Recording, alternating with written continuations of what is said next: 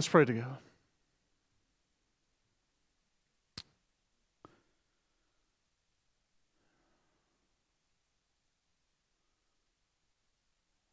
Lord, I just was thinking as both of those ladies led us in worship this morning that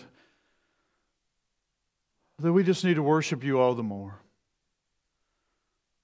That we need to adore you more and more.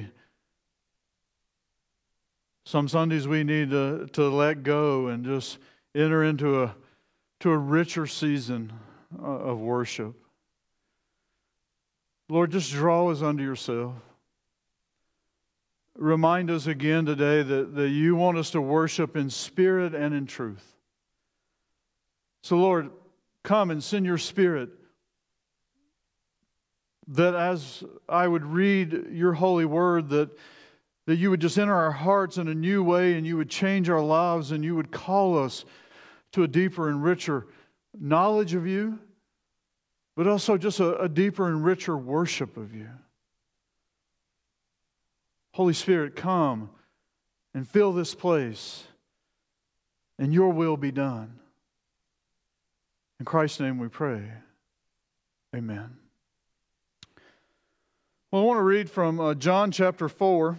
And I'm just going to read verses 19 to 26 of that chapter.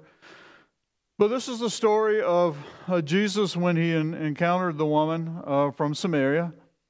And as he encountered her, they had a conversation about living water, and him being the living water.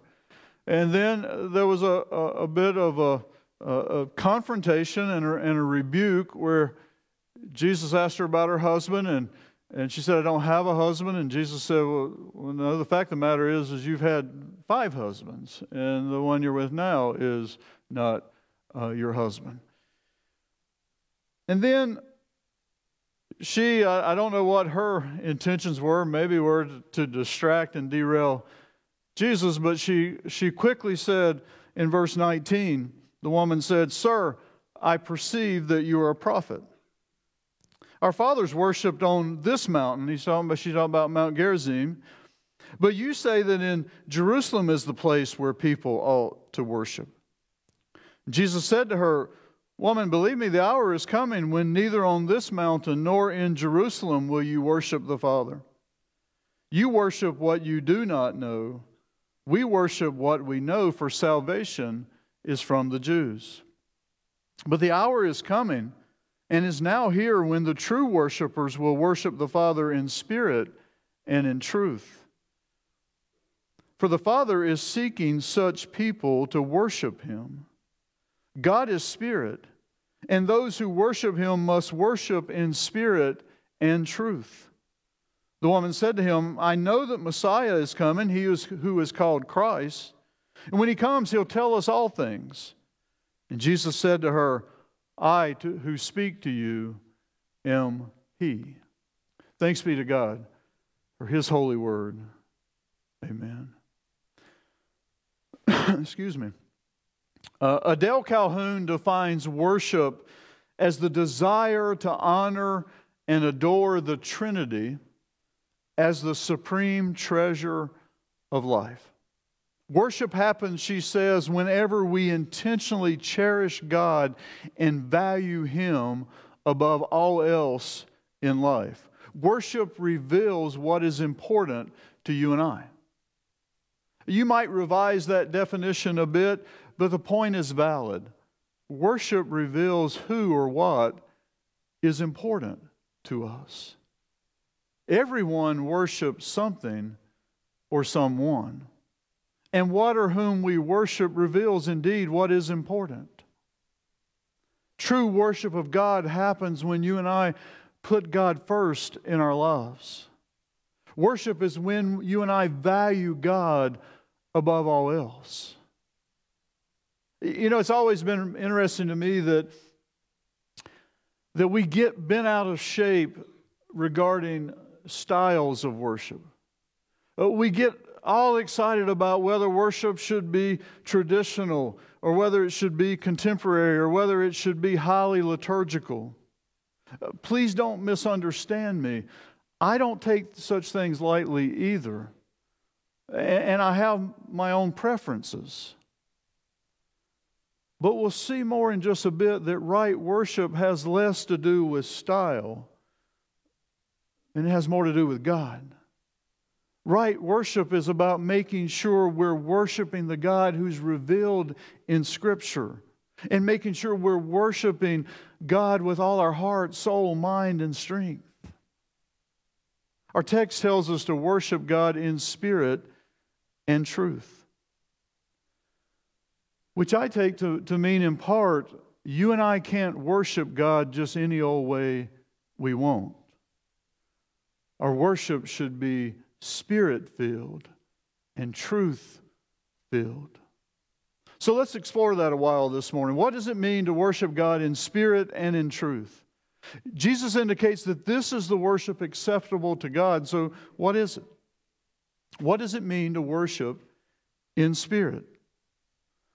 First of all, and please don't miss this, verse 24, God is spirit, and those who worship Him must worship in spirit and truth. The beginning of worship, folks, is first of all recognizing who God is. And God is spirit. What does that mean? Well, it means, first of all, you and I have got to have some knowledge of God in order to truly worship God. And if God is spirit, it means that God is totally other. He's a spirit being. He does not have a physical body. If God were restricted to a body, God could not be everywhere with us. But you may say, wait a minute, Danny, the Bible speaks about the eyes of God and the mind of God and the feet of the Lord and the hands of the Lord. Yes, it does. That's what theologians call anthropomorphic language, which is assigning human figures of speech, ascribing human characteristics to a God who exceeds our capacity to fully understand Him. Even when I use God is He, that's that kind of language. It doesn't mean that God is He or she. God is God. Any language we have, God is beyond that language. But God in the Bible uses simple human language to help us better understand Him. But at the same time, we could use the best words that our language offers, and we still could not fully describe God. The point I'm trying to make is we need to recognize how amazing God is as we enter into worship. When the Bible, for example, in Romans 11:34 says, "For who has known the mind of the Lord, or who has been His counselor?" Please don't hear that and think your feeble mind or my feeble mind or our finite minds. When you read the mind of God, that in the Scripture, that's the Bible's way of saying our God knows everything. Ours is a God who knows all. When you read in the Bible the eyes of God, it's a way of reminding us that God sees all. I know it's mind-boggling to think about God as spirit, because we can't see spirit, and you and I, we like to understand things. But in this case, we're better off to accept the truth that we will never fully comprehend God. You see, our problem is that because we cannot understand God's vastness, we then try to make God too small. In our hearts and minds, I would argue this morning that God's not big enough. J.D. Greear writes, "We prefer a God who is small and domesticated, who thinks like we think, who likes what we like, and whom we can manage and predict and control." You see that in our prayers even. We pray not so much God's will, but we pray the way we want, and we just want God to bless it. But folks, we only have to take a glance at the night sky, and we begin to see just how ridiculous that kind of thinking is. Astronomers estimate that the number of stars right now to be about 3 septillion, and the number is expanding. And 3 septillion is this number. It's 3 with 24 zeros after it. That's what it looks like. And it's growing every day. Every moment. Look, folks, I can't even comprehend the number of stars. So what makes me think I'm going to ever fully comprehend the mind and the eyes and the heart of God?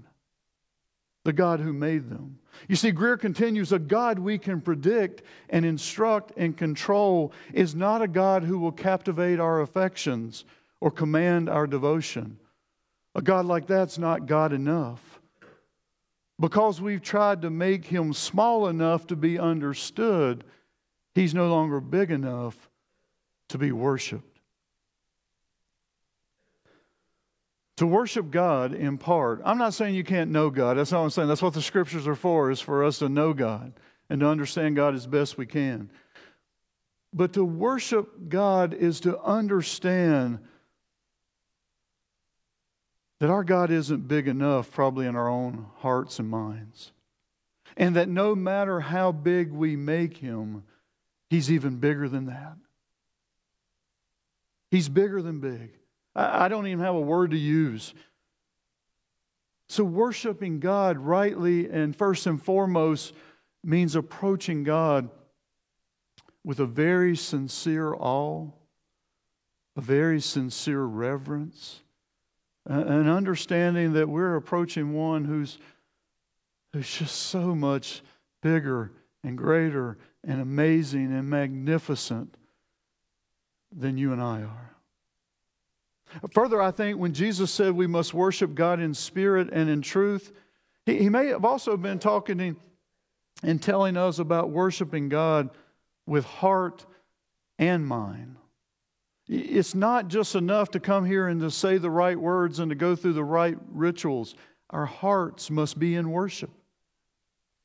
Jesus was talking to a Samaritan woman, and she and the Jews were caught up in the right place to worship. Should it be in Jerusalem, or should it be on Mount Gerizim where the Samaritans worship? And it's important to come to a place like this and to worship. But worship is more than mind or place or liturgy. Worship's a matter of the heart. It's a matter of the heart. The original English word for worship is worthship, which means assigning to God His true worth. And that's more than an intellectual assent. It's declaring with heart and soul and mind and strength that the God we're worshiping is worthy of our worship. In fact, He's worthy of more worship than we can even possibly give. Because, again, He's so far above us. And to do so, to worship God with all we have, is going to require the work of the Holy Spirit. It's going to require the work of the Holy Spirit. Surely worshiping the Lord in spirit includes welcoming and inviting and asking for the power of the Holy Spirit as we gather. It's the Holy Spirit who awakens our hearts and our souls. It's the Holy Spirit that gives us a greater understanding of God's beauty and splendor and wonder.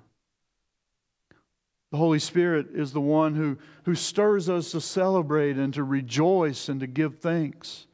It's the Holy Spirit who opens our eyes to see all that God is and all that God has done for us in Jesus. And I pray it's the Holy Spirit who inspires our worship services and leads us and draws us all into the praise of God. Excuse me.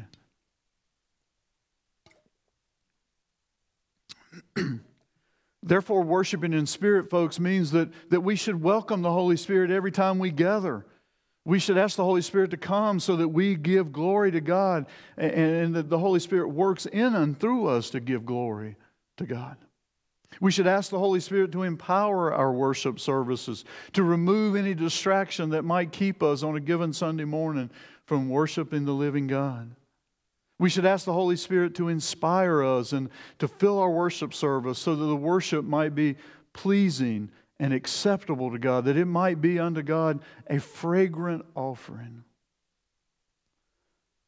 You see, true worship happens when the Holy Spirit works in us and you and I meet with God and we find ourselves praising God for His love and His wisdom and His beauty and His truth and His grace and His mercy, His holiness, His compassion.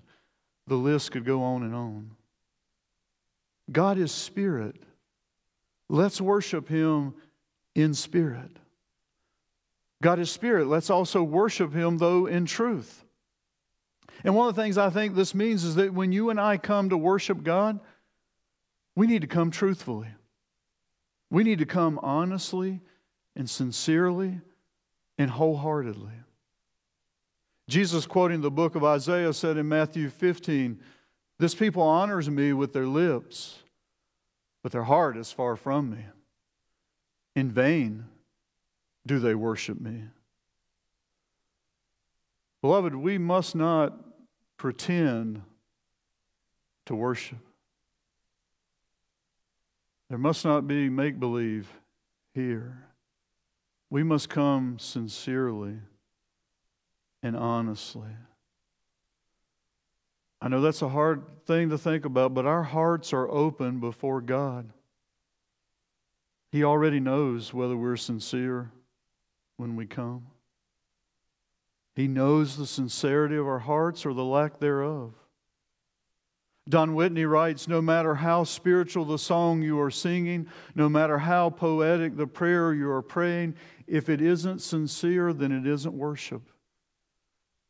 It's hypocrisy."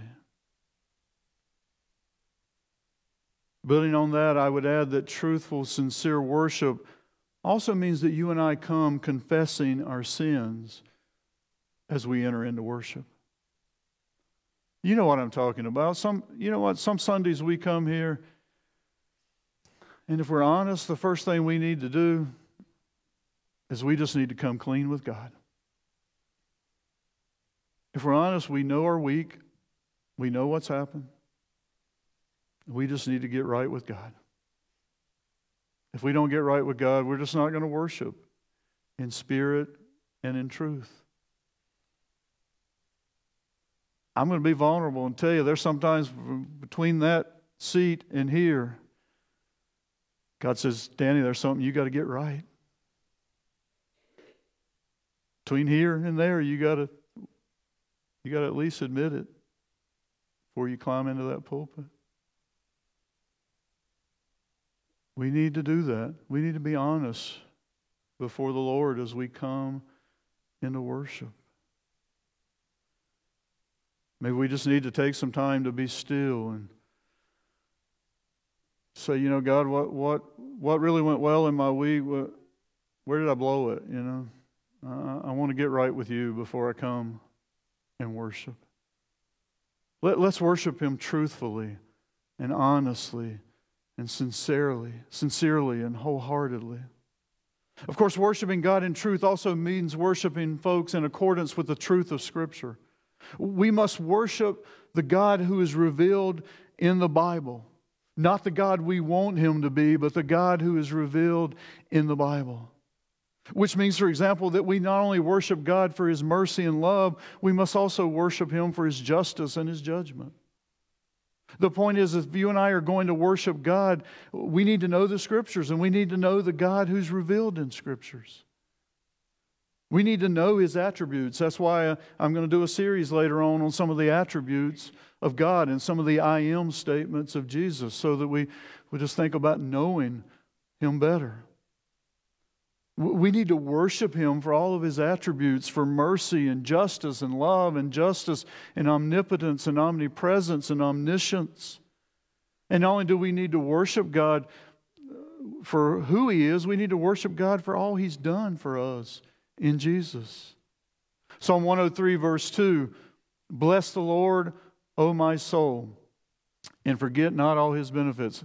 Haley, I didn't know you were going to sing that song when I chose this text. God's working despite me. Bless the Lord, O my soul.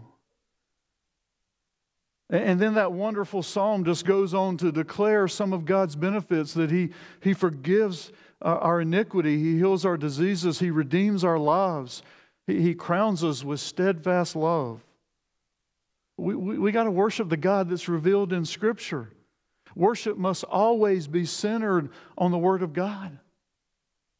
If our prayers are not offered in accordance with the Word of God, if the Word of God is not proclaimed from our pulpits, if the Word of God is not evident in our songs, then, beloved, we haven't worshiped.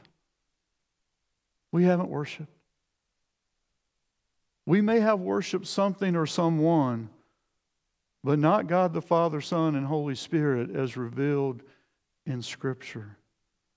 And I know I'm coming hard. I'm coming at you hard. But we do need to get back to the heart of worship. To the very heart of worship. Here again, verses 23 and 24. But the hour is coming and is now here when the true worshipers will worship the Father in spirit and truth, for the Father is seeking such people to worship Him. God is spirit, and those who worship Him must worship in spirit and truth. Did you hear that? God's seeking people who will worship Him in spirit and truth. That's the worshipers He wants. People who will worship in spirit and in truth. Will He find such worshipers here? Will He find worshipers who seek after God for how awesome God is? Will He find worshipers who worship God with heart, soul, mind, and strength? Will He find worshipers that welcome the Holy Spirit and seek to be empowered by the Holy Spirit? Will He find worshipers who come sincerely and wholeheartedly and honestly? Will He find worshipers whose worship is centered on the Word of God? Whose worship is given to the God that we find revealed in Scripture? And then let me just close very briefly by reminding you that we're talking about a discipline here. Worship is a discipline. It's not about just showing up, folks. It's a discipline. We need to discipline our lives. We need to schedule our lives where corporate worship is a priority in our lives. I know you can worship alone. I get it. But think about it this way. Richard Foster writes, "One log by itself cannot burn for very long. But when many logs are put together, even if they are poor logs, they can make quite a fire." Quite a fire. Second, you're going to be much better prepared for corporate worship if you're practicing the presence of God throughout the week. If you're praising Him and praying and seeing Him revealed in Scriptures, you're going to be better prepared for what we do here on Sunday mornings. You're also going to be better prepared for corporate worship if you prepare the night before by getting a decent night of rest. Just a simple matter. You're also going to be better prepared for worship if you quiet your souls here on Sunday mornings and you ask the Holy Spirit to be present and to remove any distractions and to remove any agenda that you might have that day. I love the buzz of conversations before worship. I do. It reveals to me how much you guys enjoy one another and how much you're caring for one another. But maybe when the introit starts, it'd be just a great time to settle your souls and to just ask the Holy Spirit to come and show you the way and reveal to you any sin you might need to confess, and just to prepare your heart for worship in those moments. We also have a time every Sunday morning from 9:30 to about 9:50 to pray and to prepare your hearts for worship. It's my prayer that the Lord will find worshipers here who are prepared to worship Him in spirit and in truth. Amen. Yeah. It is all about Jesus, folks, indeed. All about Jesus. All about worshiping Father, Son, and Holy Spirit. Now may the grace of our Lord Jesus Christ, the love of God, and the fellowship of the Holy Spirit be with all of you today and forevermore. Amen.